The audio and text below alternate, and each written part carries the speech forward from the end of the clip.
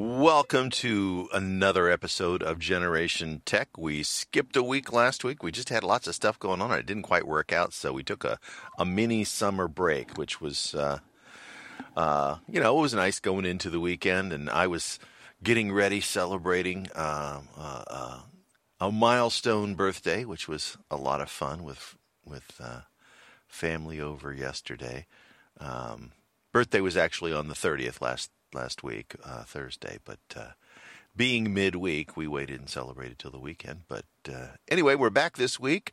I'm Todd Brinker. I'm joined as always by my dad, Jack. How are you? I'm doing fine. Awesome. You sound. Did you join my generation yet? My generation? I don't think I'm going to ever catch you. I think that's unfortunately the way that works. Immutable law, huh? Yeah. Yeah. Although my youngest sister always points out every year that, she celebrates my birthday and then reminds me that she's always going to be younger. I said, yes, I know. And I will be more wise and better looking. But, everybody's got their cross to bear. I just got a call from your sister. She's at the Nationals game.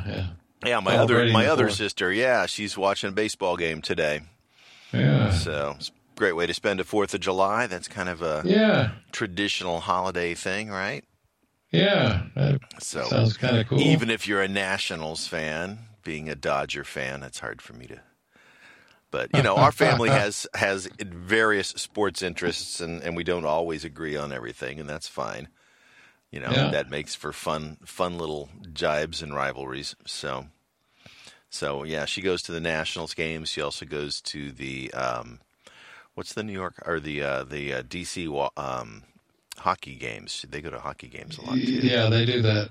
Hockey season just wrapped up a week or two ago. So although I don't believe they had been in it for a while.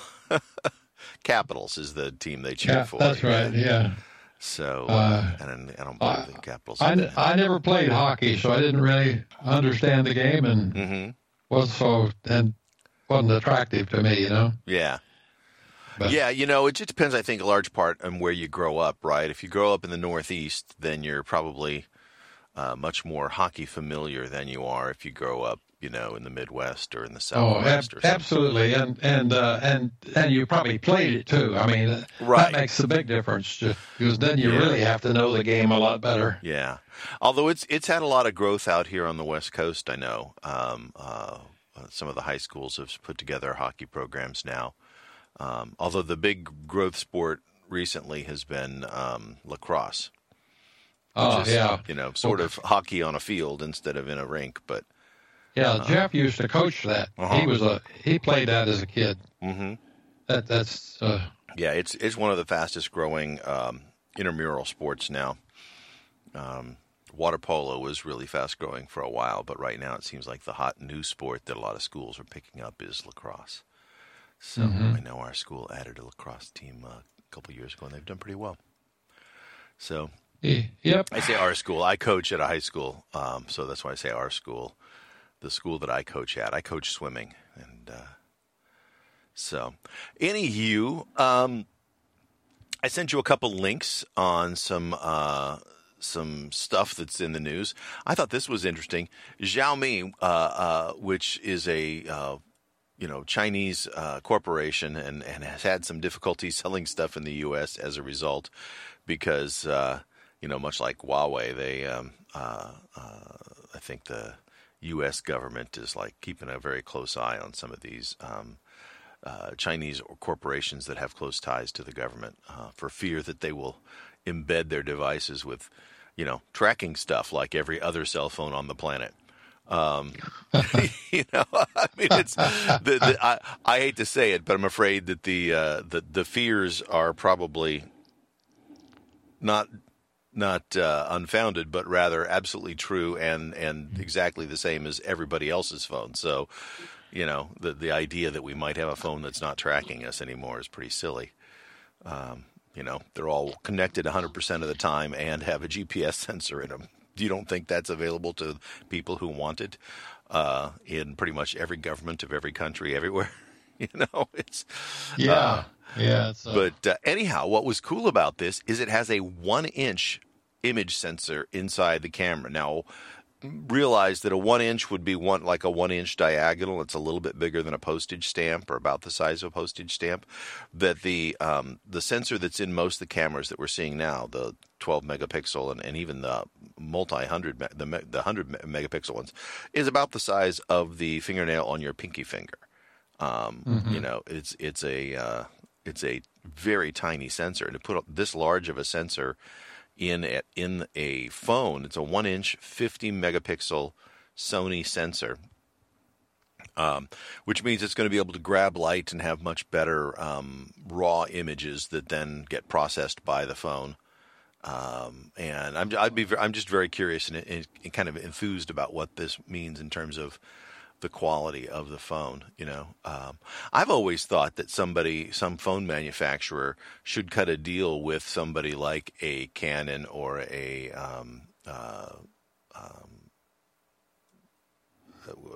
Nikon is what I was trying to think of, but the Canon, Nikon, there's a bunch of, Pentax, there's a bunch of other ones out there. And they sort of did this, Motorola sort of did this a while back, but they only had one clip-on thing. And that is, I think that they could create a magnetic mount that mounts to the back of your camera to hold the lenses on, and that you could then have interchangeable lenses. So if you wanted to have a serious camera, you can snap a lens on. Otherwise, it's just the walk-around lens, yeah. And that way, then you could literally have a very high-end serious camera with long telephoto lenses and any kind of image stabilization and stuff that you want built into the lens, and attach it to your phone body, which becomes the camera body, and gives you just a lot of flexibility in both worlds. I've always thought that they should do that. Nobody's quite gone there. Motorola had a phone that you could snap different backs onto, and they had one that was built by Hasselblad and gave you a nice lens. And they had one that was an extra battery, but they only had one. It was just the one lens. Yeah. Gradually, these cameras have gotten so good that they're way beyond the norm of somebody who isn't a professional. Mm-hmm. Yeah, I mean, they're already there, even with the tiny little thumbnail-sized sensors. You're right. Sometimes the best camera you could possibly take a picture with is the one that's on the back of your phone. And most people, unless they're really into cameras, aren't going to get too excited about merging these professional kinds of things, because they just don't have the need for that kind of capabilities. Well, but I think that one of the needs that I think a lot of people can relate to is my kid is in some sport, or I'm a fan of some sport, and I want a long lens that's going to be able to give me a much closer look at what's out on the field or what my kid is doing, that I can't, my phone, if I take a picture from my phone, even if I use the zoom lens, my kid's a dot out on this big long field. Whereas if I had a long lens, I could get right up in there and see the look on my face, that look on that kid's determination, on their face when they're getting ready to run over and then drop the ball. And so, but the ability to control it with that kind of a zoom is pretty minimal. You really need to put it on a tripod pretty soon. Well, but there's all kinds of both mechanical and electrical motion steadiness built into cameras these days, so that you don't have to tripod it. You just want something that's going to give you a better, more length on your shot. And I know there's these companies that do it sort of after the fact, that you can buy lenses that'll snap on and onto a special case to give yourself a longer lens. But it just seems to me like that's something that should be addressed by the manufacturers, that you should have better lensing. Now, I understand that there's rumors out there that they're going to make like telescope lenses. So instead of having the lens stick out from the phone, it's going to land vertically inside the phone. And so you won't physically, via some mirrors, you physically won't have to have a bump on the back of the phone at some point. That's what they're working on. But those are still, really, really small optics. But when you've got a really small sensor, and obviously they can get good quality images off these small sensors, so maybe that's the way to go. rather than having something that can attach to it. Then you could have zoom lenses and stuff built in.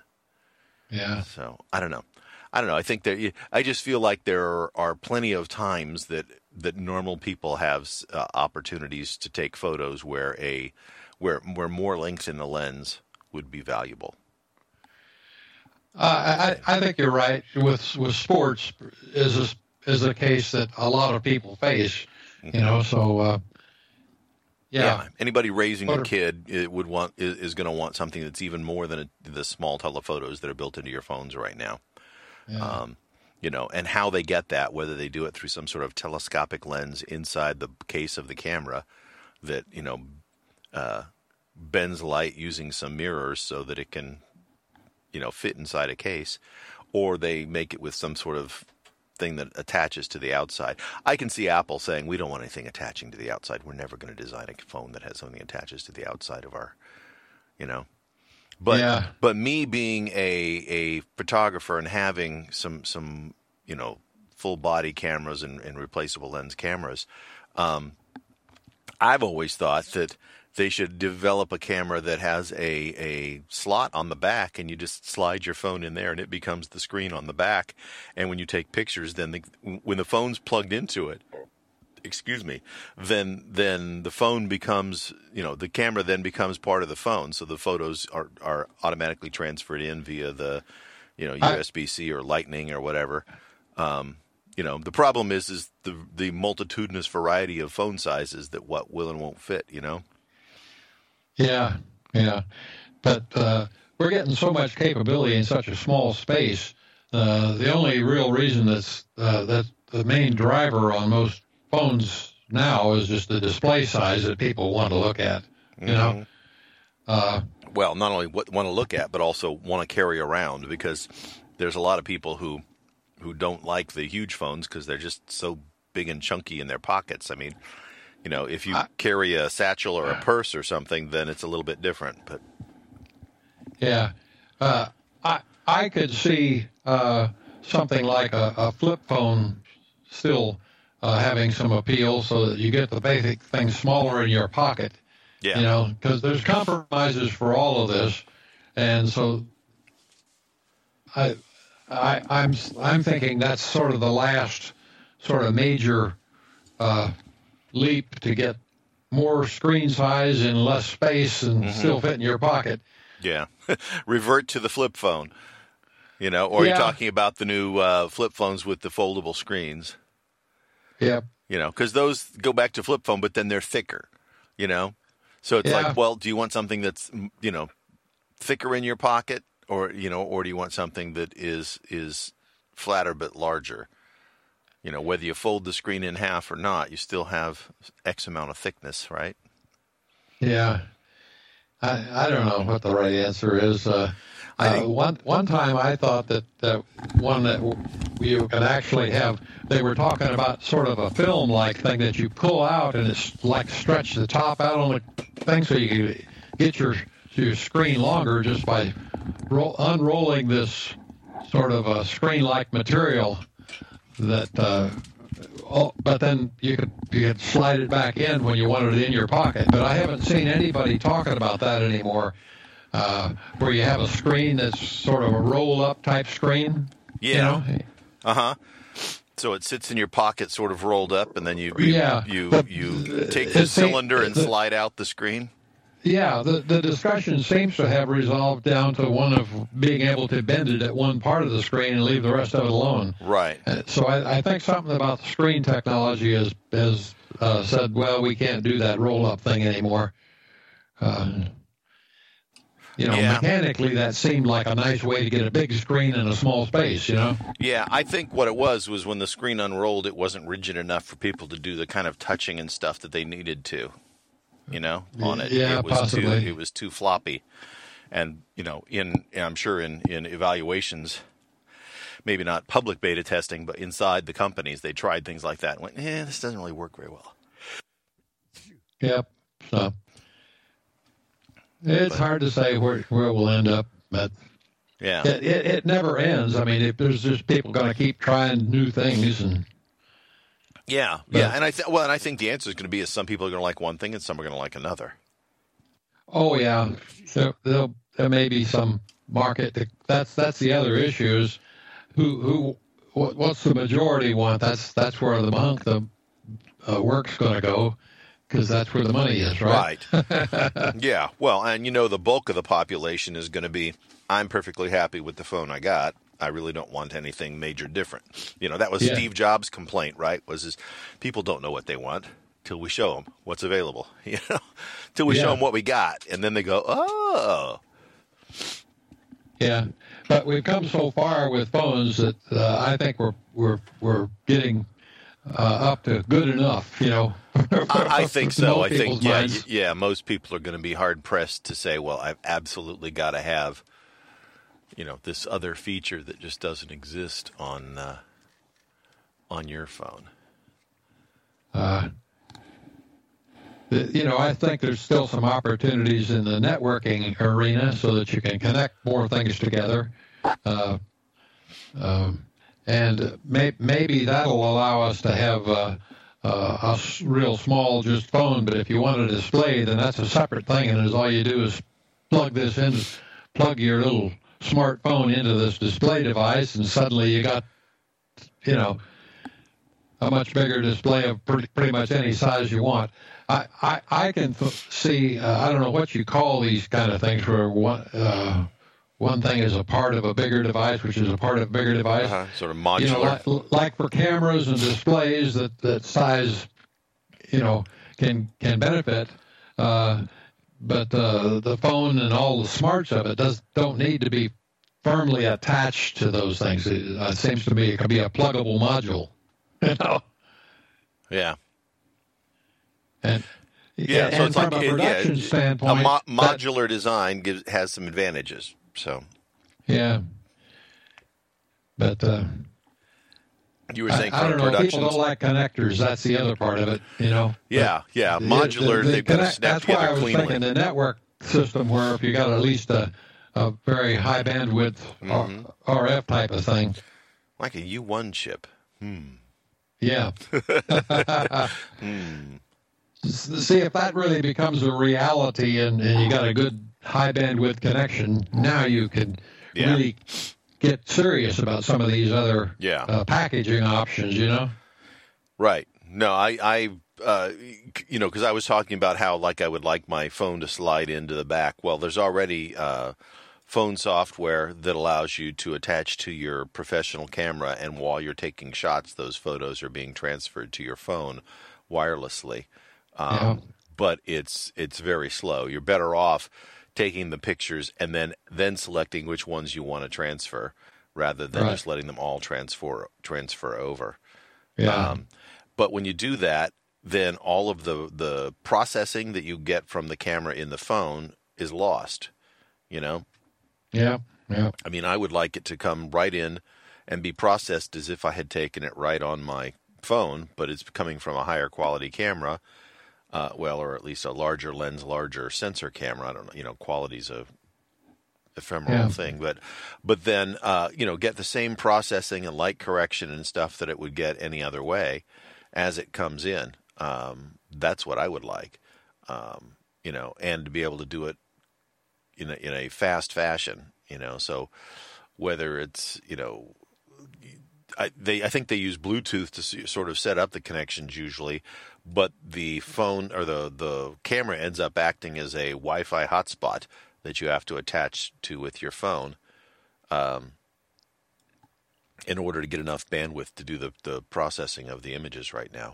Yeah, funny you say that, because I was just reading about, on iPads and the Pro line, you can get the phone service on your iPad. But if you already have, let's say, a 5G phone, with a high bandwidth capability, and you just use a hotspot off your phone is cheaper than buying another line out of your iPad. So it's also less convenient, and a lot of service providers, if you do that daisy chain from your phone to provide a Wi-Fi hotspot, they limit the amount of data on your Wi-Fi hotspot. So you still, if you want to use it more, then you have to pay for more. So you may not be winning it or saving anything. Well, if you're paying for a 5G service, I don't think they can be limiting it. Sure, they can. They can do whatever they want, and they can say that you can use your phone for this 5G and it's unlimited. But if you attach via a Wi-Fi hotspot, that we are going to limit the amount of data you're allowed to move across the Wi-Fi hotspot, and they do that. Oh yeah. Mm-hmm. And have for quite a while. And so just be aware of that it may be cheaper, but it may not. It just depends on how you use it. For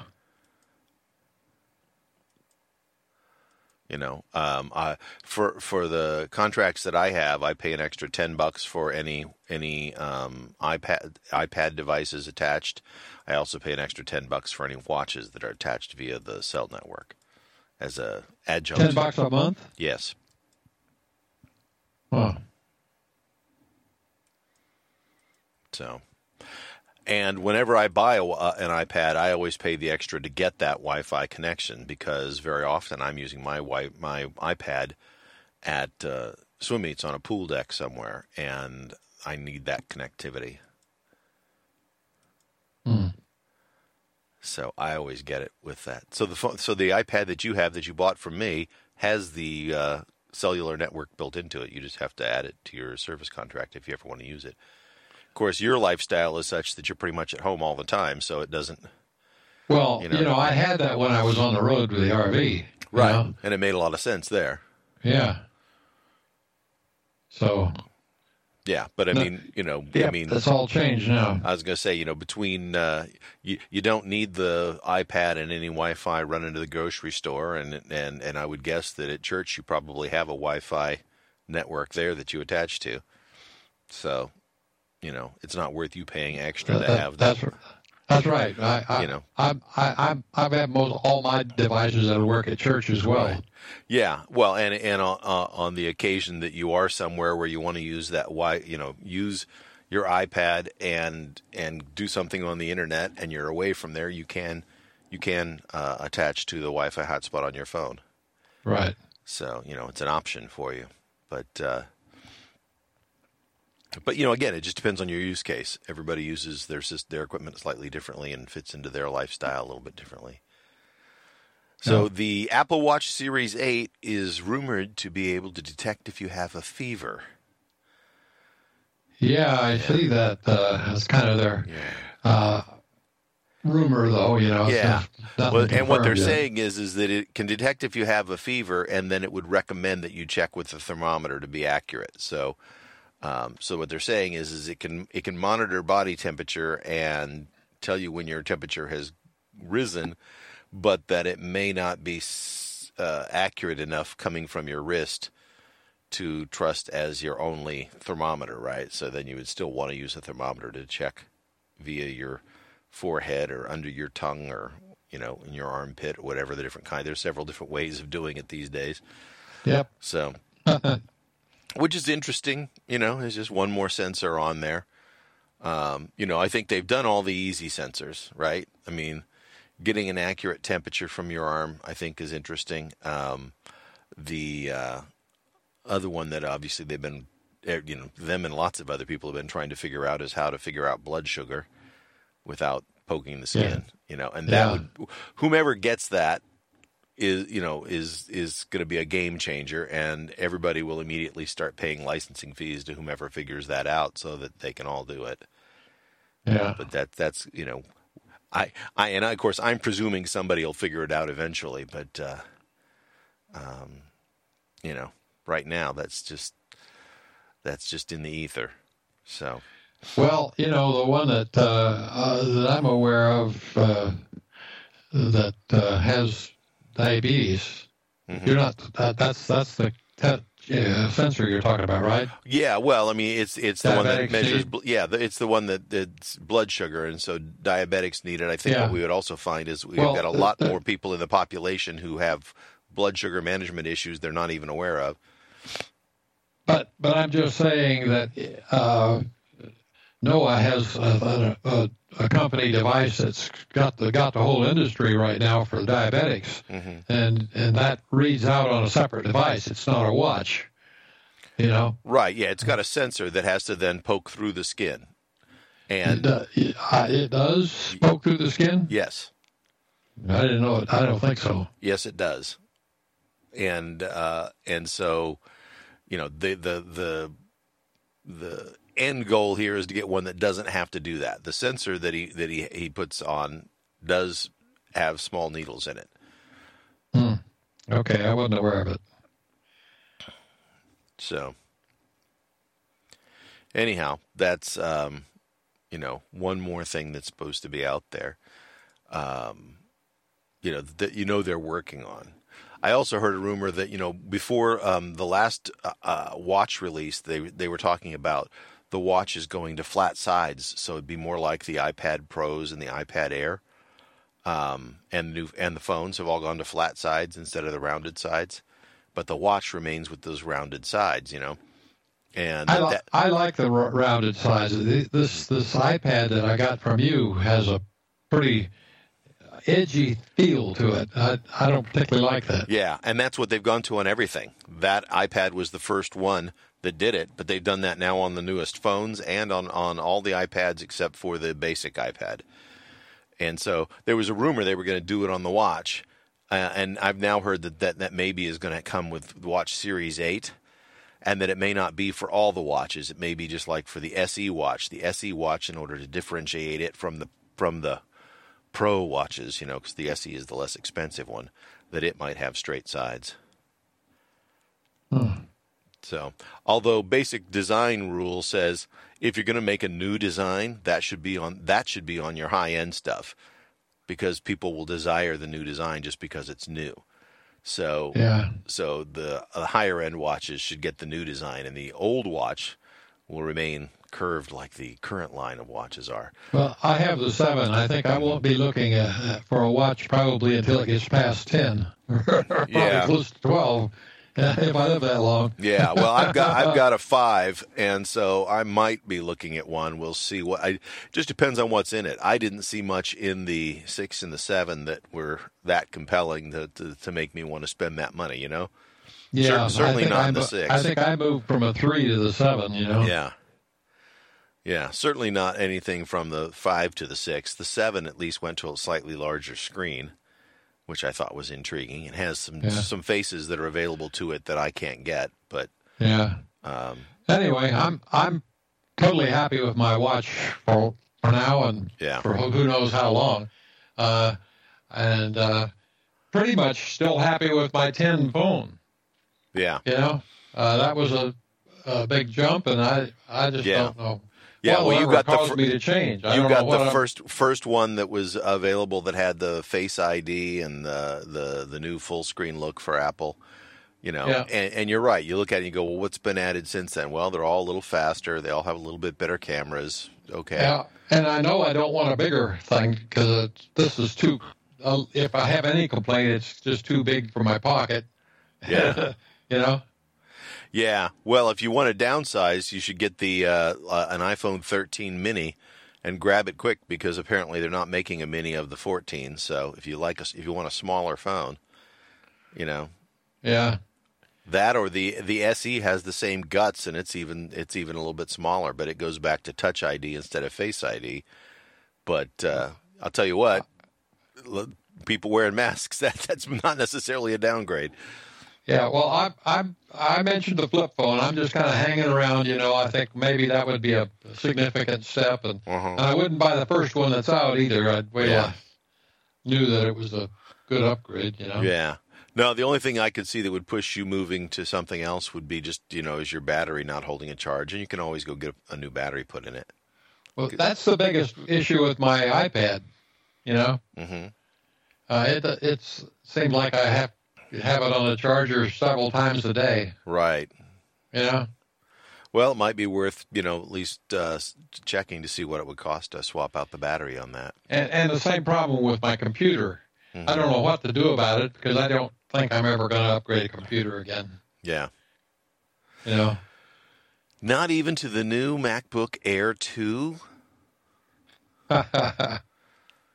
They still haven't given us a date for that. They showed it to us at the Worldwide Developers Conference. Yeah. And they are now shipping the M2 version of the 13-inch Pro MacBook, but that was basically the exact same MacBook they were selling before. All they did was slap the new M2 motherboard in it and say, okay, here it is. The only thing I've thought about is a display thing that they came out with. That was $1,500 or something like that. Yeah. That I can come in here and I can plug in my iPad to it and get a big display if I want. Yeah, have a nice big screen. Mm-hmm. Yeah. Then I do need probably some kind of a keyboard when I do that. So I'd probably go get one of those Magic keyboards or whatever they call them these days. Yeah, the more something that you use as a stand, so that when you come in here, you don't have to hold it. Right. Yeah, that's what I have my iPad in is their top of the line Apple keyboard for the iPad. Yeah. That's a case, but it's a rigid stand to hold the thing. And I use it that way a lot. But then when I just want to, just iPad, I just pop it out because it's magnetic. It just snaps right off and snaps right back on. Yeah. But I use that much more than I use my laptop for everything this year. I had my iPad in a case ever since I first started using them, but I got used to this one without any case at all. It's the Apple on the back's getting a little scratched, and Mm-hmm. But other than that, I figured why not? It's heavy enough as it is. Right. Yeah, you can hold it comfortably in your hands, and it's like, again, you're not going into any environment that requires it be ruggedized, Right. I mean, I do take mine out onto a pool deck. The only issue is possibly dropping it when I'm walking around, Right. It's not very grippy. Yeah, well, and I mean, that I guess you could improve the grippiness of it by putting it into a case, I know. I see those people who buy those cases that are made out of like Nerf material that, make this sleek, thin iPad, they turn it into an inch thick thing because it's got this foam armor all the way around it. And I go, that's not for me. Yeah, it looks ugly too, doesn't it? Yeah. Back years ago, I think on the first or maybe the second iPad that I had, I bought one of those cases once thinking, oh, that'll, make it tough and solid. And it's like, and it holds almost no weight because the Nerf foam is pretty light. And so I put it in the thing and I looked at it and went, I'm never going to use it like that. I'm just not going to use it that way. So, yeah, that was my last endeavor into the heavy-duty cases for iPads. I did go through a phase where I kept one of those like Life cases or the real heavy-duty ones on my phone. Again, just because I was on pool decks and wanted to make sure it was sort of splash protected and if it lands there, it lands on something really hard. But over the years, I've gone back to just basic thin cases. I use an Apple leather case on my iPhone 11, which is my current iPhone. And it's taken really good care of it. And I switched to using the red ones a while back because part of the money goes to fight AIDS and also because I could find a red case in my swim bag easier than a black or a brown case. Well, that's a different reason. Yeah, just made it easier to get back in there. So, yeah.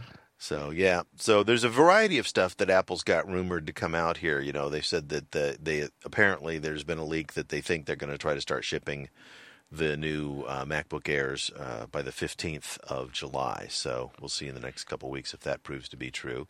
Well, that's what I was going to ask you. Is there anything, meetings or anything coming up this month? Or I don't think there's any meetings or anything planned, but that doesn't mean that they can't do some product releases. Well, I saw one article that kind of it sounded like there was going to be several more meetings this year. I mean, it's like and there instead may of having one or two big things before the end of the we always have the fall meeting, right? But that somebody thought that we might have a couple more, just so that you got time to discuss the products, right? Yeah, because they don't like to cram them all in there, and they'd rather control more news cycle, right? So spread them out a little bit.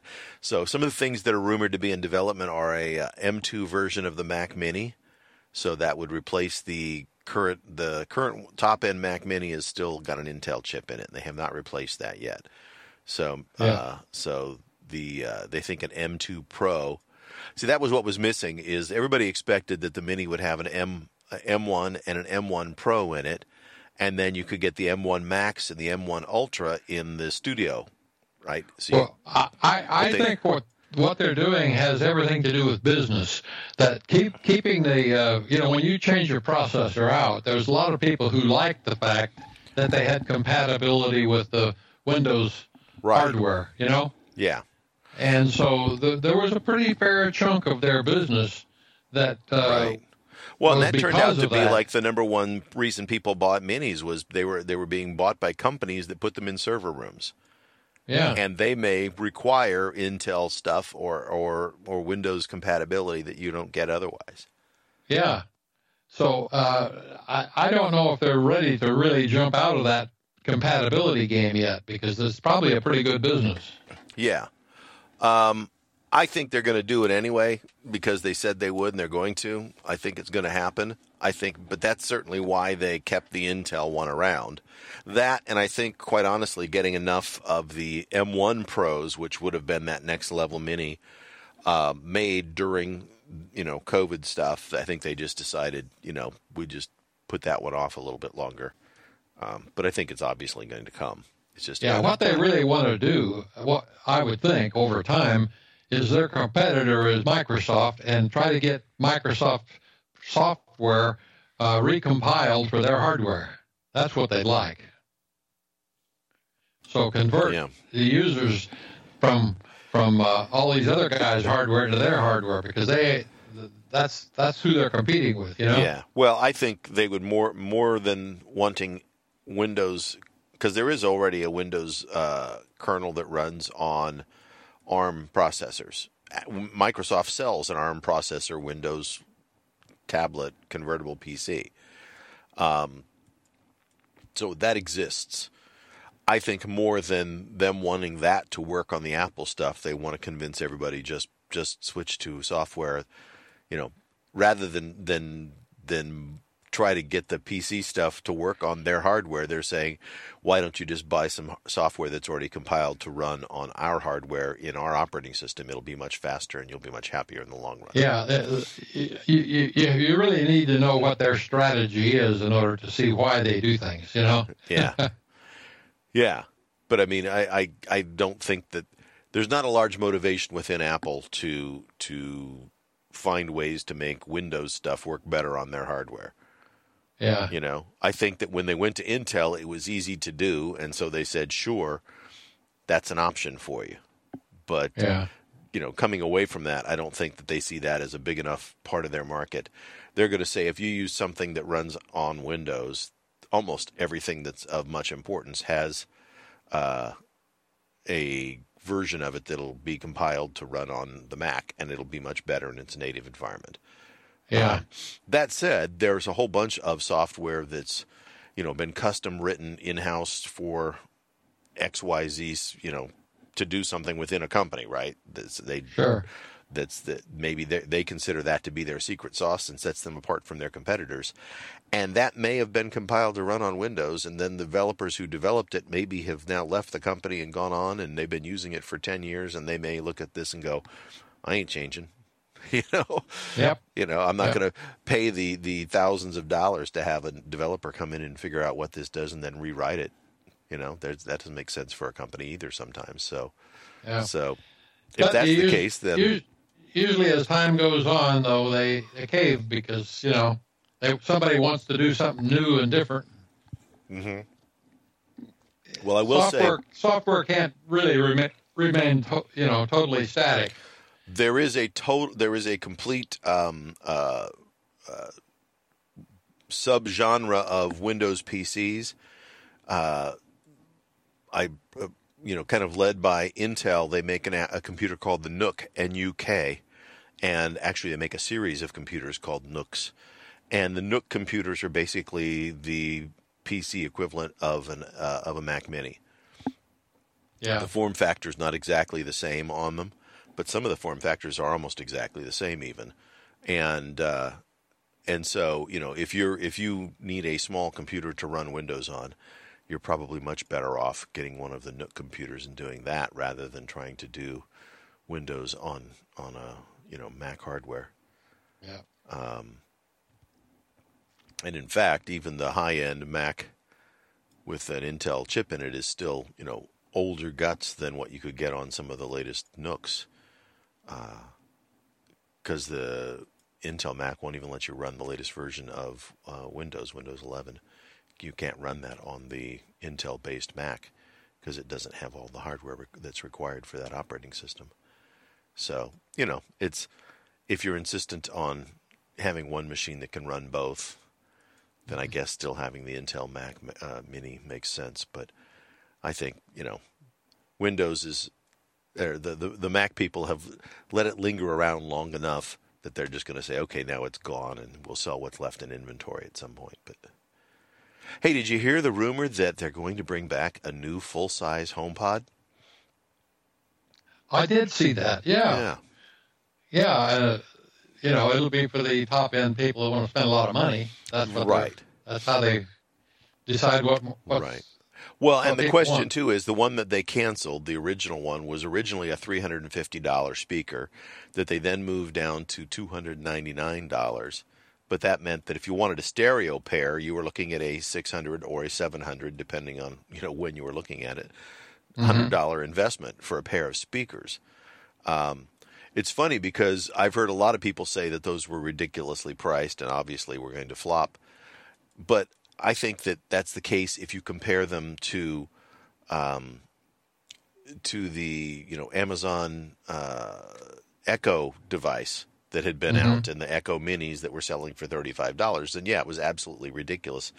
But if you compare it to a set of small bookshelf, high-end clip-stitch speakers or a pair of high-end Bose speakers of similar ilk, and the fact that then Apple created software for making them, voice compatible, they fit very neatly into that niche and fit the price pretty well. They're, price competitive for high-end bookshelf speakers.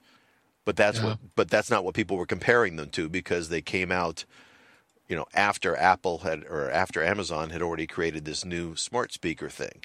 And they really weren't ever designed to be direct competitors with those with the Amazon or the Google devices. And in fact, that's why I think they came out with the Mini afterwards to say, okay, we've got something that competes more directly with those if you want the Mini. But I think people, the market that they were trying to hit with that was a very much of a niche market, somebody who's willing to spend a lot of money to get really good sound out of small speakers, So what I heard, the rumor was anyway, is that the new speakers will be about 3/4 the size of the original one. So they'll still be smaller. And instead of having a bass and six mid-range / tweeter speakers around it, so an array of 7 speakers, that it was now going to have 3 speakers going around with the bass in the middle, so that it would be, it's like, because the Mini has a single driver with a passive radiator in it. And so this will give them 3 smaller speakers plus then the their bass / passive radiator piece in the middle. So it'll give them a broader sound stage than the Mini, and through advances they think it'll sound as good or real close to as good as the original one, but they'll be able to sell it for like $199. So if they can hit that $199 or, knowing Apple, probably $250. Yeah, when you talk about speakers, they've done such an amazing job to just putting speakers in iPads and Macs and stuff. But the big downside there is you can't turn the volume up very much. So if you really want loud music, then you go to speakers. But otherwise, just for normal use with your computing devices, they've made a major improvement. It's not like a TV speaker or something like that, which is one little tinny thing and no stereo and all that. Right. You got wonderful separation and all of that on your Apple devices, It's just got to keep, it doesn't let you turn it too loud because it gets distorted at the extreme. When you're using drivers in a phone where they're, again, half as wide, they're like half the width and size of area of your fingernail. You can't move that much air with those speakers, so you're not going to get, right. You'll get some interesting separation and stuff, but you're not going to get some of the deeper, richer sounds that you can make with, a larger cone. Yeah, the main hurting is where you're hurting is in the bass. Right. But, it's clear that they, and I remember reading about it maybe 5 years ago or something, where several of the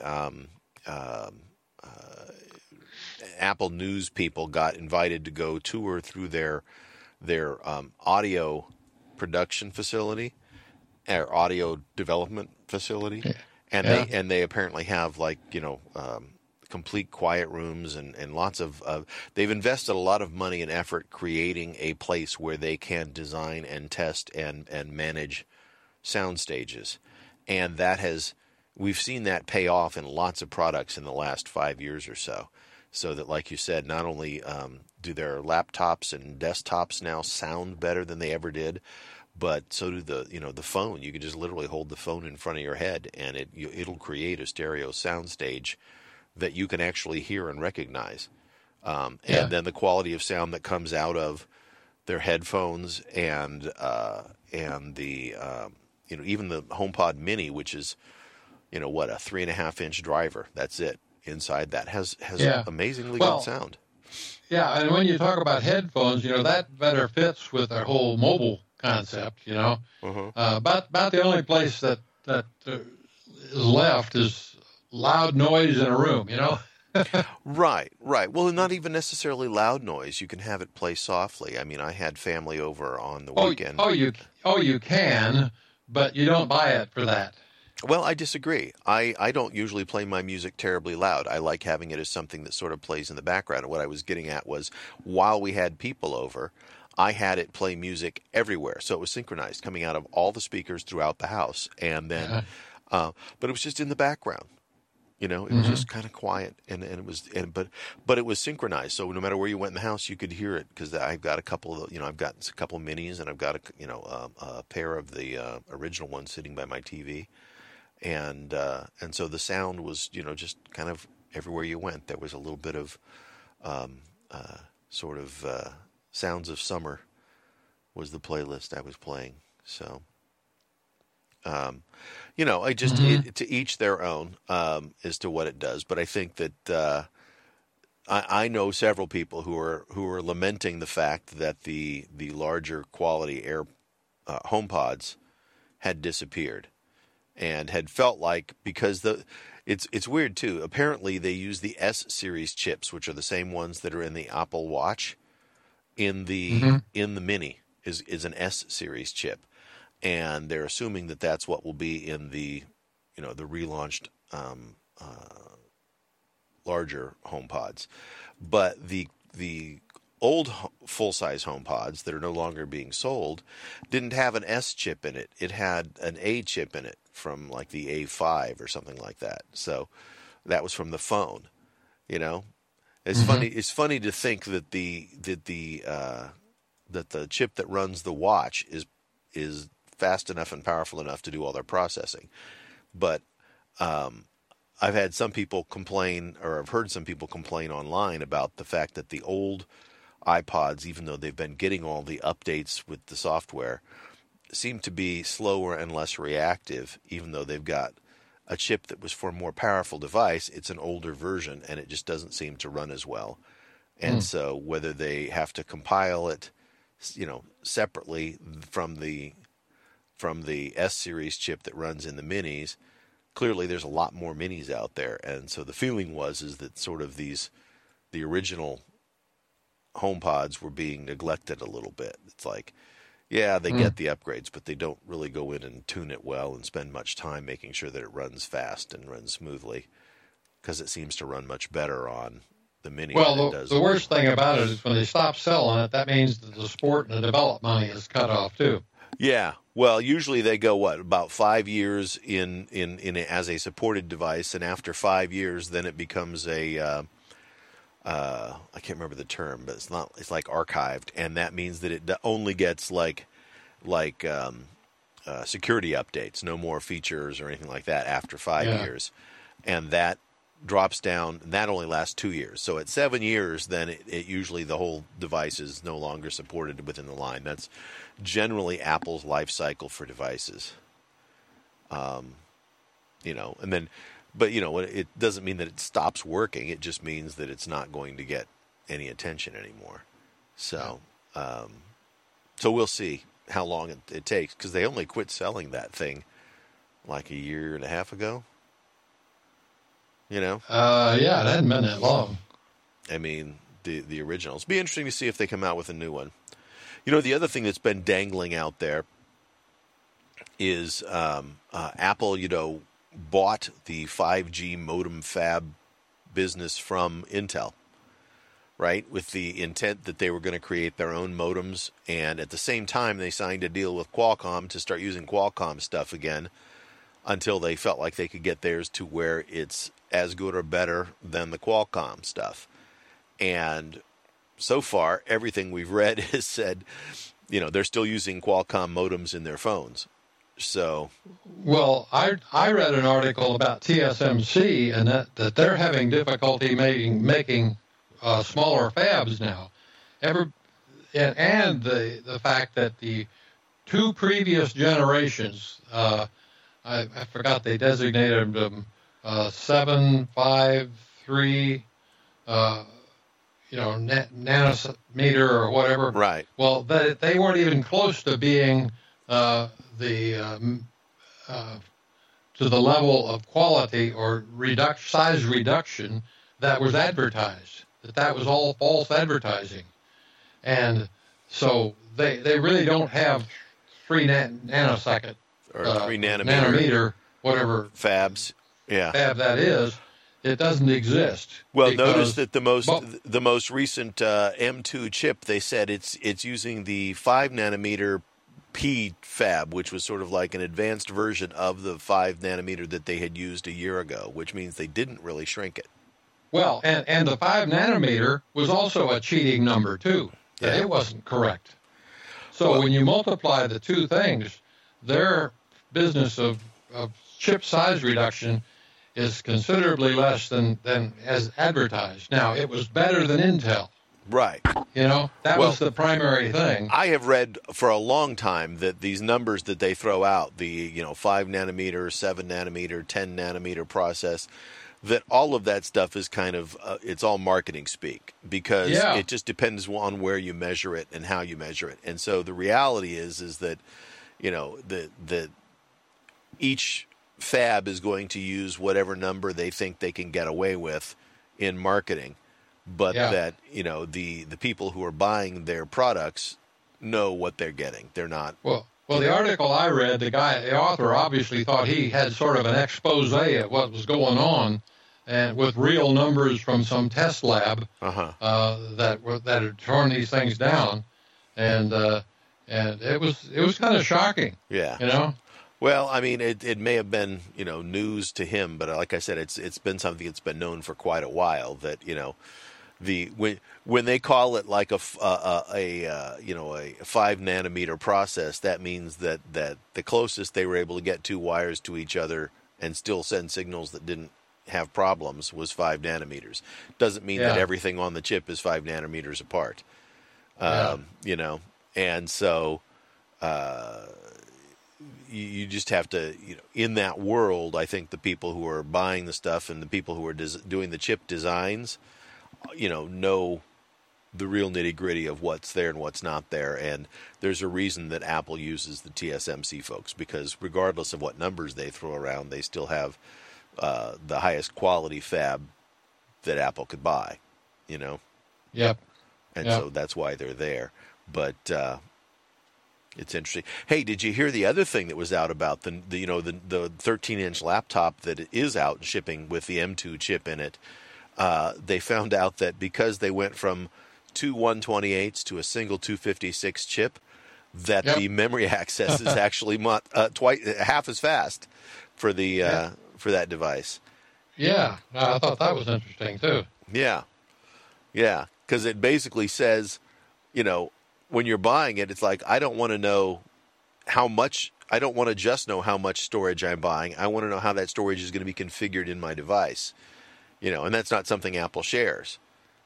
But the gist of it is that when you've got two chips, like two 128s, each of them has is attached to the memory bus.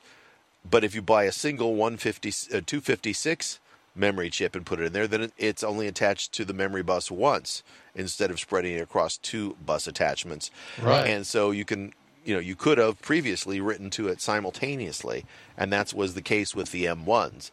But with this brand new M2 chip, at least at this size level, they said with larger chips, that when they checked like the 512 and the terabyte, they were both using two chips, and so there was no change. But how disappointing would it be to find out that you waited to get this M2 processor and then found out that it's actually slower in some functions, depending on how you use the computer. Right. Most people would never know.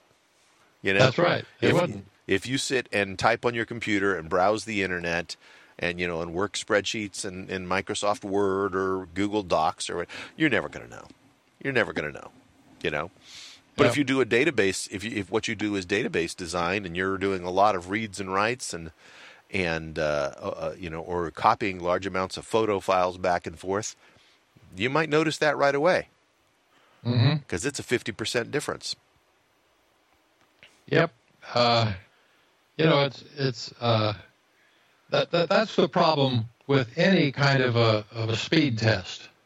There's always little gotchas because these aren't just straightforward tests. You make decisions about how do you actually configure your test and try to be an honest broker, but there's always judgments, and so some of it got to believe is intentional especially when the marketing guys are doing it.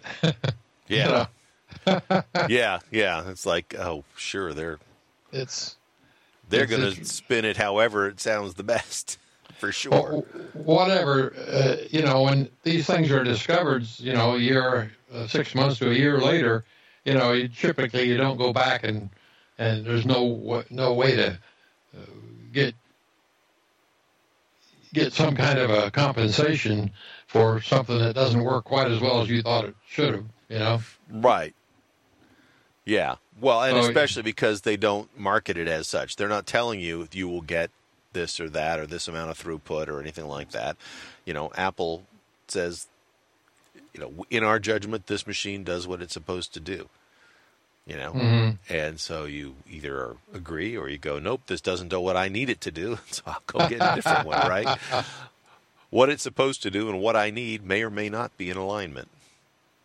Yeah. But, it'll be interesting to see. One of the other rumors here is that there's going to be a new Apple TV out, this time with an A14 chip in it. And the A14 was what was in the iPhone 12. So, that's a generation newer than what's in my phone and, 3 or 4 generations newer than your phone. So. Yeah. It's not at all clear why it is that they make those choices either. Yeah. Yeah, I look at that and go, what do you need in an Apple TV? How is my use case going to be improved by putting in an A14 chip over, what's in the current one? And the current one has an A12, which is actually pretty amazing when you think about it. The A12 is probably a faster processor than what you have in your phone. Yeah. Let's see. The A12 and the A10 were the two that were in the two previous versions. So I guess they're just bumping it up to the next one as they're coming out. I wonder what features they're going to put into that, though. You have to. I mean, at this point, what is it that's in a that we're talking about something that Apple's never going to reveal as to why they do these things. Yeah. Yeah. there's just all kinds of different things that they have to consider when they're making these kinds of decisions. That is just kind of like none of our business. That's the way they view it, you know. Mm-hmm. You either buy it or you don't. Yeah. Yeah, I mean that's basically it. They're saying that that we think that the performance and usability will blow you away, and you shouldn't have to worry. And the vast majority of people don't worry about the details. It's us. It's the techie people who go like, well, wait a minute, which version of that processor are they using, and how much level 2 cache does it have? And those are the things. And even the reviewers have their own motive for revealing some of these kinds of things, just because they come up on something where the data looks interesting, and go, oh, people would like to know about this, so they can publish an article, Right. So. Yeah. I mean, they're trying to find things that are interesting and perhaps controversial, right? When they're looking to write a story or something. I mean, let's face it, though, you and I do too. When we're sitting here talking about stuff, we'll find things that we think are interesting and may not even mention things that, there's a whole world of computer stuff that we don't mention because we don't pay attention to, a lot of the PC world anymore.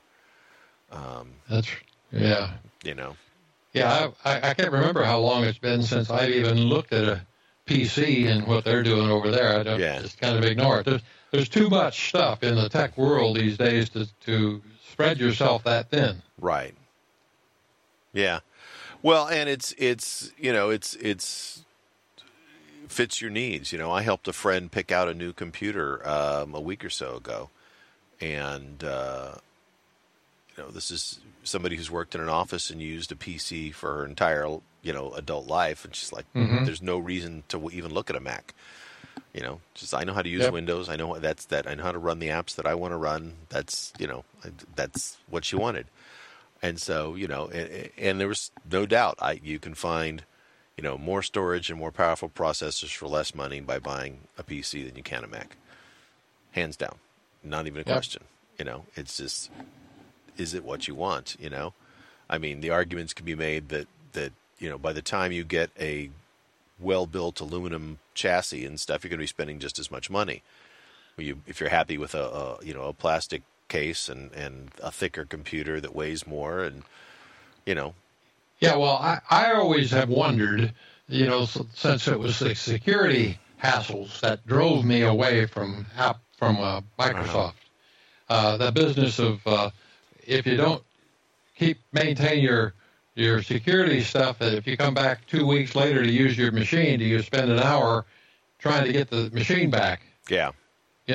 That was the ridiculous situation that I was in when I made the change. And I was so angry about it that, I really forgot about that world, said, good riddance. Yeah. Well, and to be honest, it depends on your use case. If you're somebody who only occasionally uses your laptop, and so it's not really even, sometimes you have to plug it in to use it because it's been sitting for so long, then you're probably going to get the exact same experience. It's going to boot up and it's going to go, hey, guess what? We got a bunch of upgrades that we weren't able to download because you didn't leave us plugged in and turned on somewhere. Yeah, I do still have some delay when I use my Apple device today. Now, it has nothing to do with security. It just has to do with the fact that this computer has been really totally turned off, not even booted up, And so I boot it up, and when it gets up, I've got all this stuff flowing in to the mail updates and photo updates and all this other stuff. And it's taken a bunch of the horsepower of the machine. Right. Well, and you have admittedly an incredibly underpowered machine to begin with. It's one. That's right. It's the 12-inch MacBook that ran the barely a the processor chip from Intel. Yeah, the little Celeron chip. It's funny, because there's been rumors about whether or not they would bring back that 12-inch laptop, because now they've got the guts that would work perfectly in that. That could be a high-powered computer in that small case. Well, that was a mistake, and I realized it right after I had it, but I said, well, I wasn't going to go back then. But the display is too small for me. Right. If I were to ever buy another computer, I would think of 16 inches where I ought to start thinking, because my eyesight's just not good enough, Right. Otherwise, I've got a 13-inch display on my iPad, Why would I want anything smaller than that? Yeah, it's I think again everybody has their own use cases, right? I mean, for you that makes having a big screen that you can see clearly on is important. See, that's why I was telling you that if I wanted to have a big screen, just go buy the big screen display and plug my device into it, and Right.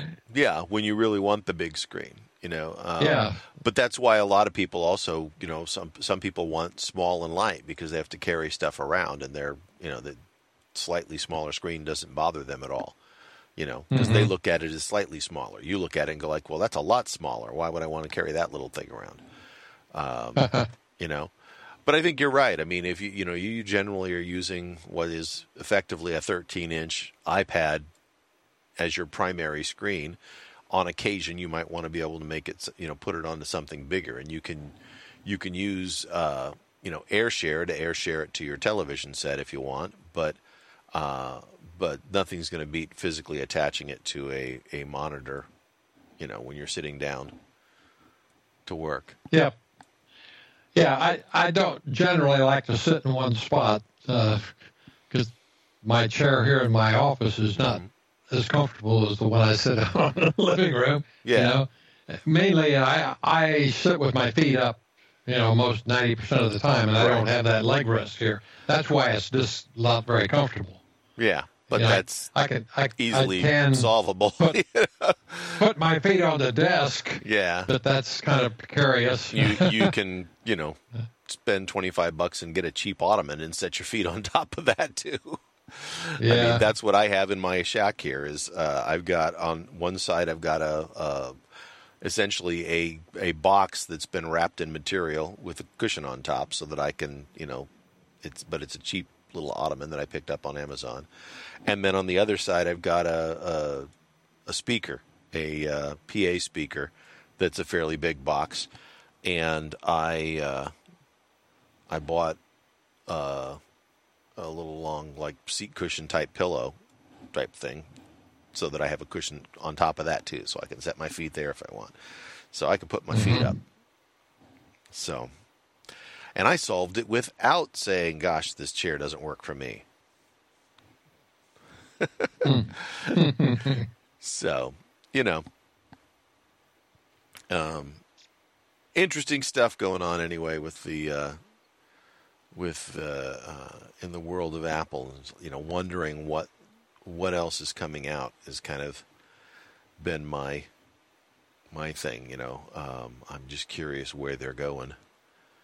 I would not be a bit surprised if at some point we see them sell a version of the Apple TV that they're going to call the Apple TV, Gamers Edition or some other thing that comes with a couple game controllers, because they've got enough processing power in there to keep up with any of the big gaming industry people.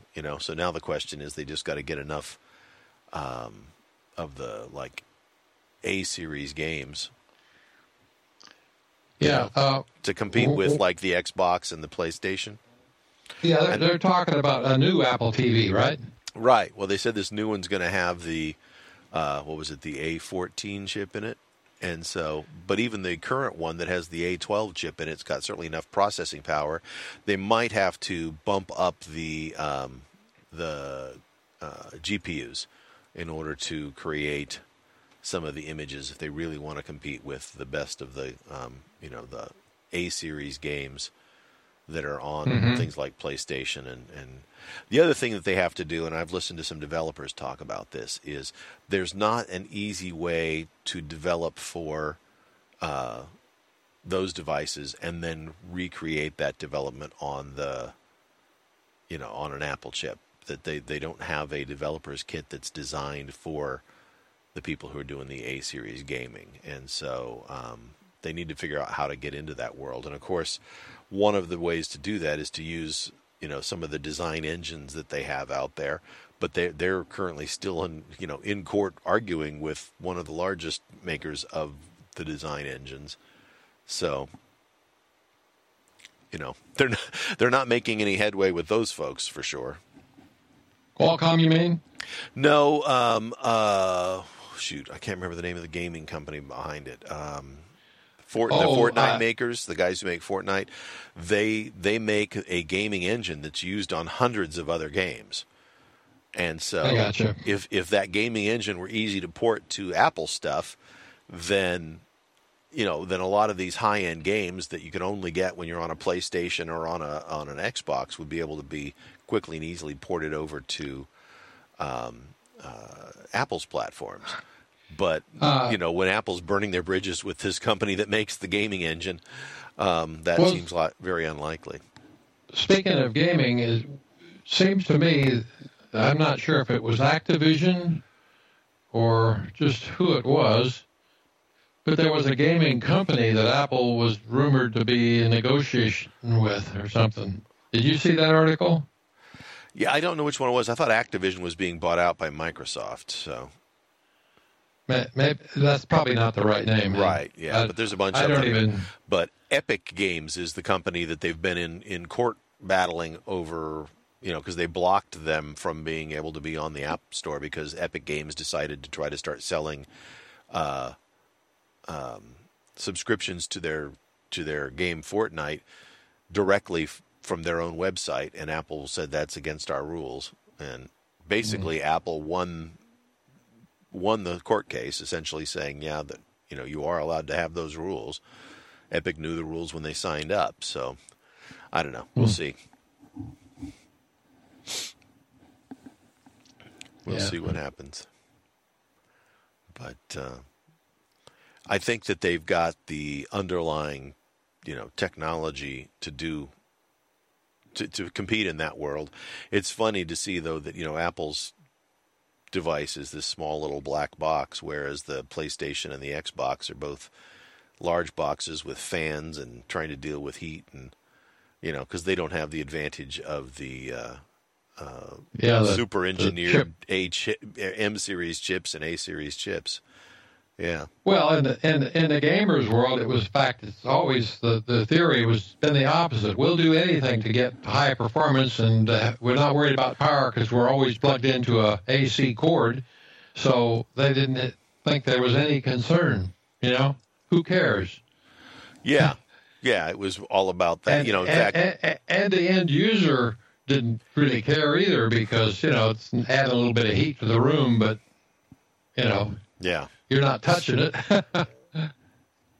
Yeah, so I'm not sure that the technology matters all that much to the gamers. They just want certain games. They're dedicated to the quality of the gaming thing, and that's their focus.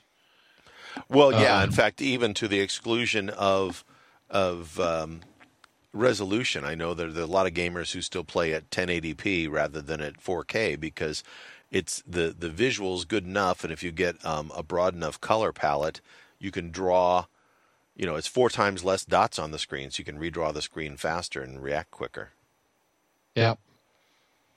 So apparently, both the Xbox and the PlayStation right now use an AMD Zen 2 CPU with 8 cores and 16 threads.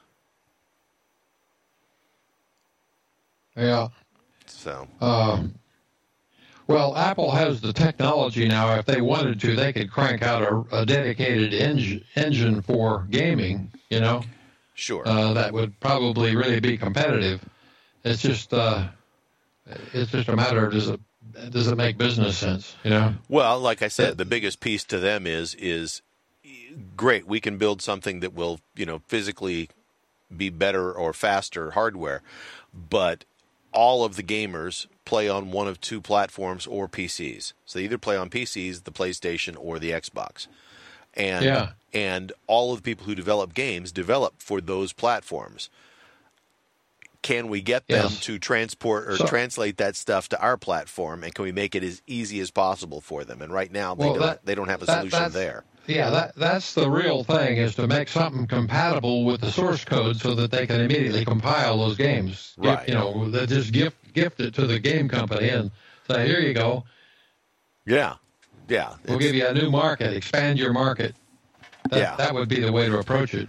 Right. The question is do they have something that allows them to create a an easy translation to their hardware?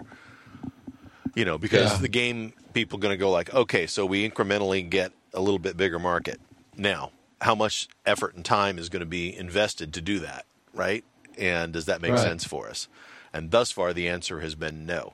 The answer, but I know Apple's got a lot of money, and if they have the will to do it, they can certainly go ahead and create that that translation layer that's going to make life a lot easier. And then you start seeing more of those A-series games showing up on Apple hardware. At this point, it's all a matter of, first of all, understanding what the marketplace is and whether it has any growth potential. Yeah. Because you figure if they get it working on that, say, on the Apple TV device as a gaming device, then it's also going to work on all the other Apple devices, right? Yeah. I mean, there's nothing stopping them from running it on an iPad or on a Mac. So yeah. I don't know. Historically, that's not been a place where Apple has chosen to. No, they'll live and die with supporting their music business. That's always been a high priority. Yeah. And they put a lot of money in the Apple TV production business too. Right. And apparently it's not growing as well as they thought it would. It did for a while, but really? They think that without the bundling, that it wouldn't be going anywhere. Like I've got Apple One, I think it's called, when you get the TV and the. Yeah, I do too. The Apple bundle, where you're providing their services are bundled. I think that they got to market it better to make sure that people are aware of some of this stuff. And some of the, winning some Grammy, or not some Grammys, but what are they, Emmys or Academy Awards for some of the movies that they've done. Winning those awards gets the word out there but the general public doesn't realize that even if you don't have an Apple device, that you can watch Apple TV Plus. And that has not been marketed. I've never seen a commercial or anything saying, hey, check this out on Apple, unless I was already on Apple TV Plus. Right. Yeah. Yeah. I think it's probably in the marketing right now. I mean, that's where it's got to. But they have enough. They have enough. Software there now. There's enough shows there that they could now start telling people, hey, come check this out. It's not check out the one show we have that's cool. Now, didn't they just get the franchise for either football or basketball for next year? They just recently. They have one of the professional leagues. I don't recall what it was, but it was. Well, seemed like I saw something. They just signed something with Major Soccer, so they've got soccer. Oh, that's right, soccer. That's what it was.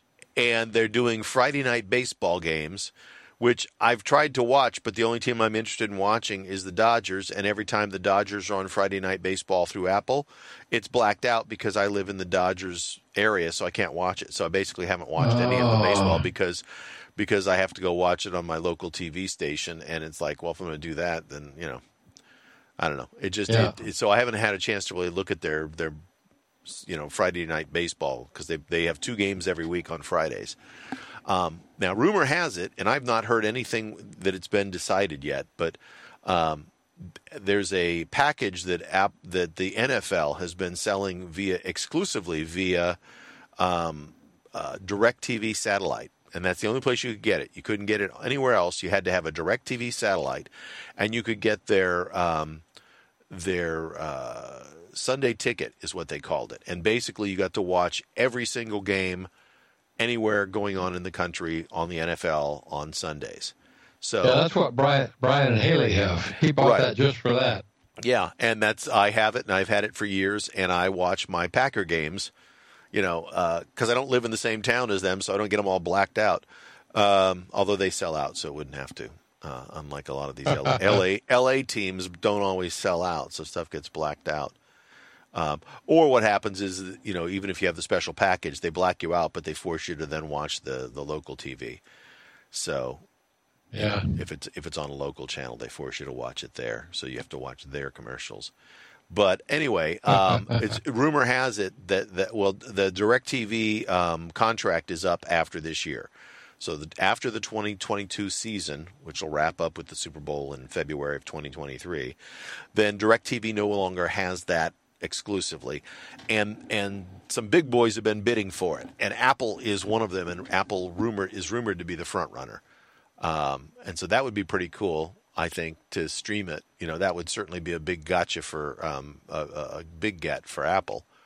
Oh yeah, you got to figure if they really want it, they can pretty much outbid anybody for it. So it's just a matter of how much they want it and what they value it at. But I hear that Amazon is one of the other ones that's in conversations about that. Yep. So. Well, that's good to have something that to sell like that. Yeah.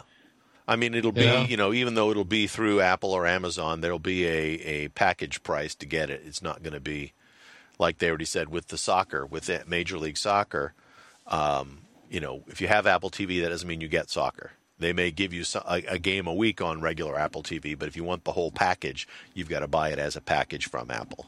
The frustrating thing about all of this from a consumer standpoint is that pretty soon you end up with 2 or 3 different devices and ways to get things in order to get the several things that you're interested in. Yeah. It's really being broken up.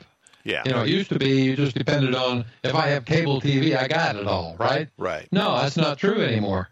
Well, people were complaining that they were spending, $200 and $300 for the cable TV package, and now they're finding out that it's not any cheaper if you piecemeal it, because you end up wanting just enough from each little bucket that you just end up buying a whole bunch of buckets. Well, it makes a more complicated operating system, too. It does. For whatever you're doing. Yeah. So the end user loses. Yeah. Well, that's where Apple's trying to say, use the Apple TV Plus app within the Apple TV.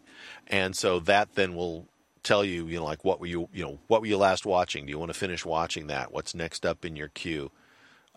They're trying to give you an interface, and use your voice search to find stuff so that you're not digging around. Mm-hmm. That's one of the things is I use that voice search all the time. And Elaine was looking for a movie the other day, and so she's scanning through our list of movies. And I'm like, just hit the button on the side and say Jaws. It'll pop right up. Too easy. Yeah. We watched Jaws this weekend because it's a 4th of July weekend movie. That's when the movie takes place, is over a 4th of July weekend at this, their little town. And we just went to Universal Studios recently and saw Bruce, which is the name of the mechanical shark. And so it planted the seeds. Yeah. Speaking of sharks, I was out this morning, and just before I got home, somebody said that in the United States, the normal shark season starts in August through somewhere later, and here it is, not even August yet, and we have in the United States 17 people that have been bitten by sharks this year. Isn't that amazing? That's stunning. Yeah. It is. And I don't know whether are they attributing it to warmer waters and global warming, or more people in the water because it's hot out? There was no commentary in that regard, The only one they did comment was on the latest guy who was actually in shallow water somewhere doing training for a person that gets bit by a shark. Uh-huh. And the guy that was pretending to be the victim of a shark bite, while he was doing that, a darn shark came in and actually bit him while he was acting like, he was already a victim. He was playing a shark victim, and the shark said, "Hey, there's a victim." And it got his hand and somewhere else. I didn't hear what else. That's hilarious if it wasn't so horrible. Really. Yeah. I mean, it's one of those, you couldn't write a comedy routine better, right? Go out, play victim for a shark, and hey, guess what? A shark showed up. Yeah, so that turned out to be the real story, and why he started talking about the shark bites this year. Uh-huh. But I thought that was pretty stunning. It is. Say, well, I'm not going to act like I'm a shark bite victim ever again. Yeah, it's like because I became one. Yeah, apparently acting like a victim around a bunch of sharks. Yeah. Sends a message. Sends a message. And the sharks picked up on that message. They're not dumb. Yeah. But anyway, they did went on to talk about some people or some beaches where they have helicopter overflights to spot and some kind of a notification system in play so that beaches can be safer. Yeah. You know? Yeah, no, I know they do that kind of thing in Australia. First trial of all of this stuff, you know? Yeah. Yeah, well, here in the U.S., obviously, the 4th of July weekend, there's going to be a lot of people out at the beaches and stuff when it's typically warm weather, so the water feels good, right? There'll be a lot of people at the beach. Oh, yeah. I saw a special on some channel. I don't remember exactly where it was, but they were talking about those overflights because you'll see sharks that are just 50 yards offshore or less, 10 yards offshore sometimes, just swimming around. Well, the problem is when you're down at the water level, you can't see this stuff at all. Right. You know, so the system has to somehow trigger something that the people that are on the beach can see to know that there's sharks out there and where they spotted them. Right. You know? Yeah. Well, that's why you radio back to then lifeguards on the beach who then can get people out of the water if there's something spotted in one area versus another. I would think, it'd be a siren system or something like that says, danger. Yeah, siren's always good for danger, right? Yeah, well, beaches have, there's flags that they put up on the lifeguard towers, and so different flags pop up for different things. Yeah, but people don't keep checking flags. You hear something better is a better. Oh yeah, first. Well, I mean, if it's an actual emergency and they need you out of the water, then sure, I'm sure they've got sirens that they set off, and lifeguards jumping up and down on the shore saying, come on, get your butt out of the water. Yeah. There needs to be a standard deal set up so people know what to look for when they go into these areas. Yeah. Do you ever want to play around with a Chromebook? This weekend only. Today's the last day. If you go online or if you go into your Best Buy store, they have a Lenovo Chromebook for $79. Wow. That reminds me of some time back when I bought, what do they call those not laptops, they call them netbooks or something like that. Oh, the netbooks, remember? Yeah, those were miserable. The pieces, those junk things, Yeah.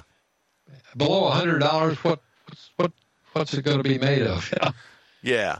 Plastic, the thing right? is those were those were a netbook that was trying to run Windows on it with like no memory and no storage. This is basically a web browser interface into a browser. That's what a Chromebook basically is, and so it's not going to have much memory or storage. It shows 4 gigabytes of memory and 64 gigabytes of storage. So it can store some documents online so that you can, if you're traveling and you don't have Wi-Fi. But for the most part, Chromebooks are really designed to be in a Wi-Fi environment. So a lot of people, a lot of schools require them to have them now because it's an inexpensive way to get, access to technology to a lot of kids. So it makes sense.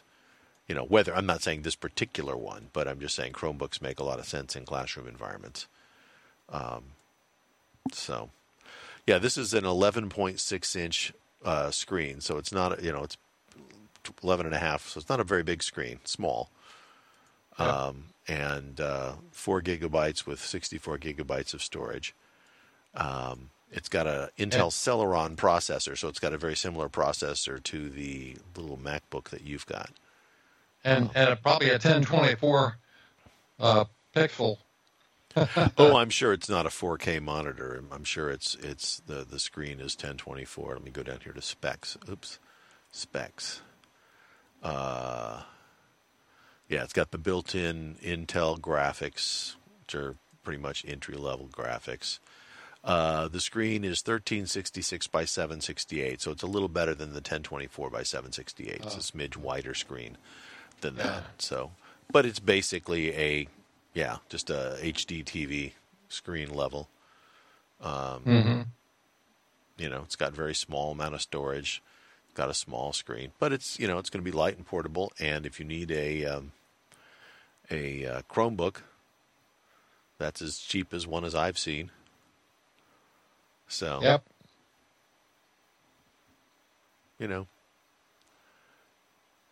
I don't know. It's there would have been a time when I would said, I might get one of those just to kind of play with it and see what it does and doesn't do.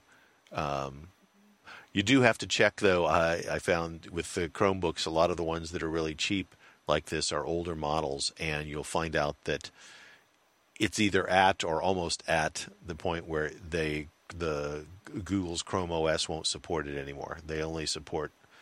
They're sort of like Apple. They continue to support for 4 or 5 years. So if this is an older model that they're selling and they're just clearing out inventory, which is very likely given the price. So it doesn't work for the latest and greatest, right? It may not be able to be upgraded much beyond now, in terms of the Chrome OS software. Now, that said, I don't know what they're adding to Chrome OS that would make it. You absolutely need to have the latest and greatest version, either. Yeah. As long as it can launch and run your email and noticed that word there's processor. some M1 products that are being marked down too for the weekend. So last year's M1 chips with the M2 chip out, now for right. Well, the M2 chip is only out in one computer. The other one hasn't even shipped yet. So yeah, I know, but they're going to clear out inventory, sure. Yeah, just trying to get rid of them. Yeah. Yeah, no, that makes sense. And quite honestly, if you're looking for a new laptop, any of the M1s are going to blow you away in terms of the speed and battery life. And, I mean, it's... Yeah, but they were all small, right? Unless you got a iMac. The M1s? No, they had the 16-inch M1s. Oh, that's right. They did 14 and 16 inch. Yeah, the Pros. The two Pros were 14 and 16. Those I haven't seen any of those blown out though. They're the little ones, 13-inch screens. Sure. Well, that's because that's the only one that there's been an M2 replacement already announced for. Right? Was the Air. Right. And so, get an M1 Air, and if you get an M1 Air, it's going to look like every MacBook Air has. Pretty much since they first introduced it, because they never changed the body style until the M2. So if you really wanted the newer looking one, then you'd have to wait and pay the extra. Well, you get more ports in the newer body style, right? You pick up some ports. It also just looks newer. It costs, $100 more with new to new. But if they're blowing out... the M1s. Then it's even more of a price difference. So, yeah. I'm just looking at the 4th of July sales for Best Buy, just kind of flipping through and seeing what they've got. So, and they've got pretty much all of their computers. They've got some, discount ones, so it's probably not a bad time to buy a computer if you're so inclined. And like you said, I would not hesitate to recommend somebody go buy one of the MacBook Airs, for the M1 MacBook Airs. I think that anybody who got one of those would be happy as they could possibly be. Oh, you think so? I think so. An M1 MacBook Air. If you're looking for a laptop computer, the MacBook Air is a great device. And I don't think you're going to get the M1 and then go, gosh, I wish I had the M2 immediately. No. If you bought one, if you want to upgrade, either one of them is a good thing now. Just what do you want to spend, right? Yeah. I mean, I'm looking at it, and that's the unfortunate thing with the inflation and all that going on. These prices are all going up, so it's good to find something where the prices are going the other way. Yeah, where did you see them on sale? Gee whiz, let me see if I still have that They screen here. They were still $99 at the Best Buy, on the Best Buy website, or $9.99 for the basic one, which is what you can get it from Apple or from anybody. I'm sure they're on sale. Oh no! I guess I threw that screen away already. Oh well. Because yeah, I must have, because I brought up your screens and I think I just made some space for it with stuff I had on there. Yeah. No, I was just curious as to what. Just a minute here. What they might have. Oh, here, July 4th deals. I did find it. It's on Flipbook. Apple's latest 12.9. Oh, that's not a laptop. It's an iPad Pro. The latest Pro has got $449 off for July 4th. Mm-hmm. But that's a smaller memory size. So and I think that there's you're going to see that because it's expected that they're going to have new versions with the M2s in them out shortly. Yep, that's why. No, I saw the. This is weird. I just went to the Target website to see if they had them on sale, and it seems like they sell everything Apple except for the Mac. Like you can even buy keyboards and the Apple polishing cloth for the screens and every kind of cable and mouse. You can buy an Apple mouse, but they don't. So they sell every accessory. They sell watches. They sell phones. They sell iPads, but it doesn't look like they sell the actual laptops. If it does, I don't know how to get to it. I'm scrolling through. Huh. Let me do this. Let me go in here and type in Apple Mac.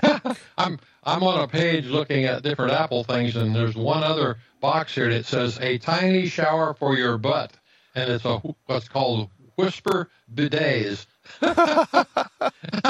I think it got filed in the wrong group here somehow. Yeah. Well, everything else on the page is Apple. With the toilet paper shortages of the great toilet paper shortage of 2020, bidets were making a comeback. Huh? Yeah, that's funny. I went to the next page and it's all Apple, so that's just an outlier. It got stuck in there. Somebody. Yeah, that's the funny thing, right? Is it's like the search criteria. So there must be a keyword on that particular device that's unexpected. I don't understand what happened there because it doesn't. It just. Oh, it's an advertisement. That's how it's marked differently than the others.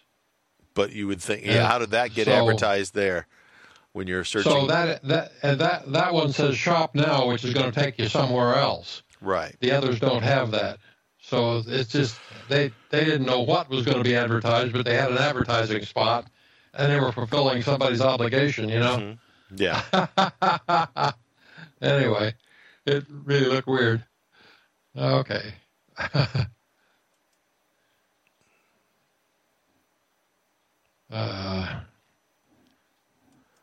Anyway, I like Flipbook. You look through that very often? I have not in ages. I know you started using it again. It's just an RSS reader, so it's whatever you decide to subscribe to. But what's neat is they get stuff from lots of other sources, you know. So it's a blending of articles from different sources. Right. It's an RSS reader, so it reads the RSS feeds from whatever websites you tell it you want to read the RSS feeds from. So when you first get it, you go through and answer a bunch of questions or click on things that look like interesting topics to you, and then it sets up a search criteria. Like on the page I'm on now, here's a Macworld article, a Digital Trends article, and a Cult of Mac article. Yeah. You know? Yeah. Oh.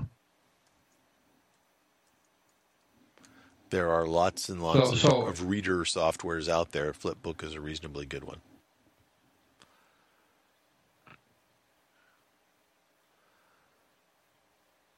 Here's a best music production software for 2022. Futurism.com.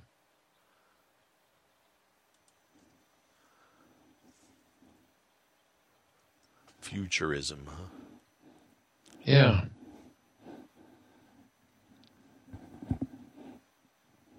Anyway. Well, I think we're running out of things to talk about. Yeah, it got silent here for a little bit, didn't it? Yeah. Silence is deafening. And here's the new one. Apple CarPlay will let you pay for gas from your driver's seat. The Verge has this one. During its WWDC event a few weeks ago, Apple announced iOS 16, highlighting a next-generation CarPlay experience that automakers might not be ready for anytime soon. It's also announced a new fueling and driving tasks app feature.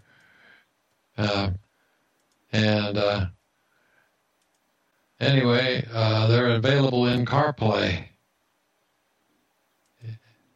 Reuters reports at least one gas chain has an implementation of the feature in its pipeline, enabling a new way to find gas stations and pay at the pump using just your car's infotainment system. So it's an Apple Pay deal.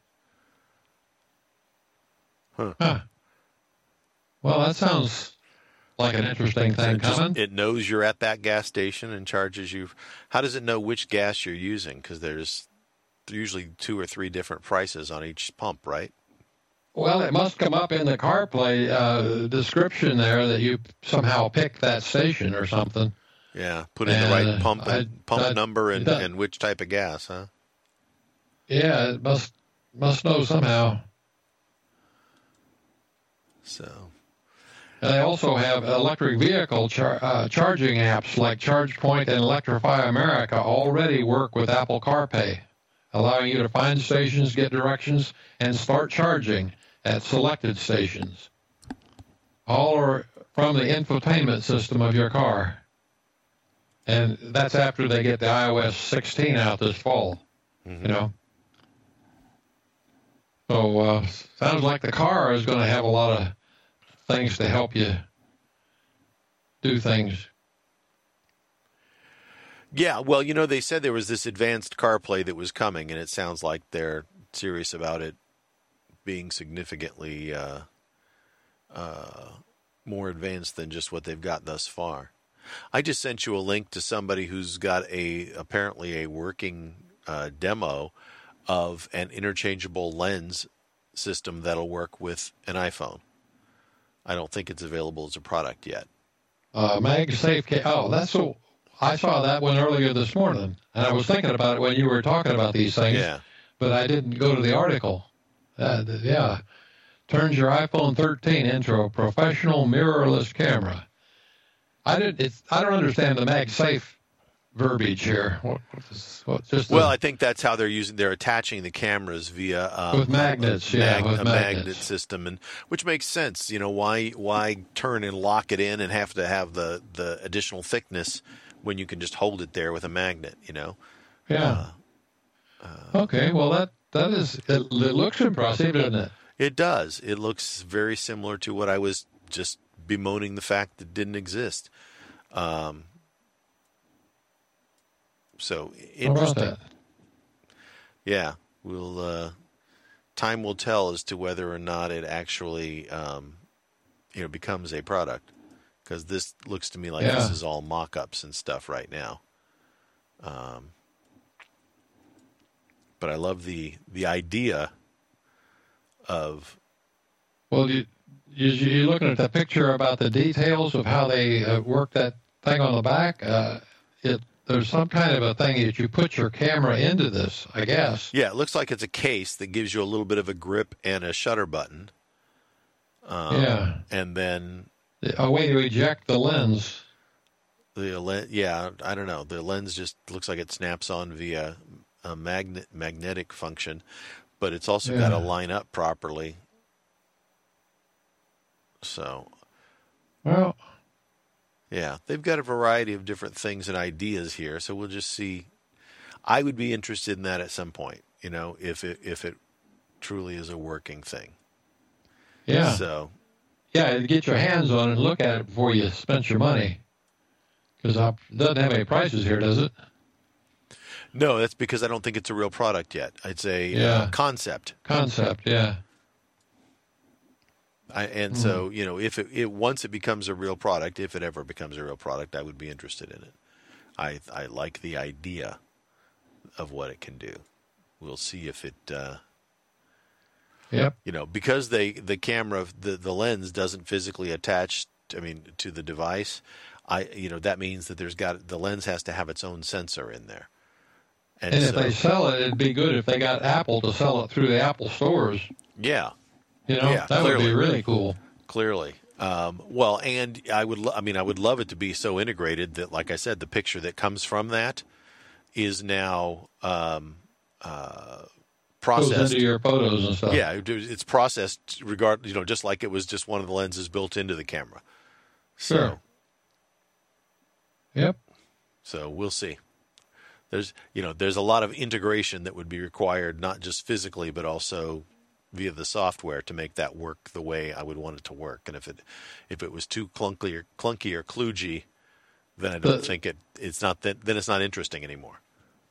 Yeah, the biggest issue right now is it's limited to a certain model of camera, isn't it? Yeah, they said it was the iPhone 13, which is the current one. But obviously, if the case that attaches to the camera, you could probably make that for a variety of different cameras. Probably, yeah. Or rather, different phones, rather. So that way you could use it with, you buy the lens and then whichever case you need for whichever camera you want. And ideally, this would grow to the point where there would be multiple lenses, so you'd have different options for lenses depending on what you're trying to do. Right. So, but it's more expensive than a regular lens too, because it's also got to have, in addition to the lens, it's got to have its own sensor and everything built into that lens. Yeah. Well, anyway, the still optical folks are trying to stay in the business, right? Yeah. Well, and it just depends again. What do you use your camera for, and does this make sense? Yeah. Yep, they got filters, attachments, and all kinds of different stuff on there. Super macro lens for close-ups. Yeah, they say on here, combine this with Apple's own computational photography chops, and the SCIO turns the iPhone into easily the best camera a consumer can own without breaking the bank. Well, but we don't know how much it costs, and we don't know how well it integrates with Apple's own computational photography. So that's a lot of assumptions. Yeah. So, but I like the idea. I like the concept. Somebody else is out there thinking about it. Yeah. And the larger lens and presumably larger sensor that goes with it have some inherent qualities. So, those are just physics. So anyway, I thought that was interesting. I was flipping around and I saw what was essentially, kind of what we were talking about earlier, and it just sort of fit in there, didn't it? Yeah. Yeah, and I found it on the Flipboard page. And even if you go clear down at the bottom, it says, finally, iPhone movies. So big screen concept enhances the video capabilities of the iPhone. So anyway, there's always some widget. Somebody's looking to say, can I sell this thing and make $1 million, right? Yeah, or two. Sure. Well, finances have to play into it, right? The economics of doing something have to make sense.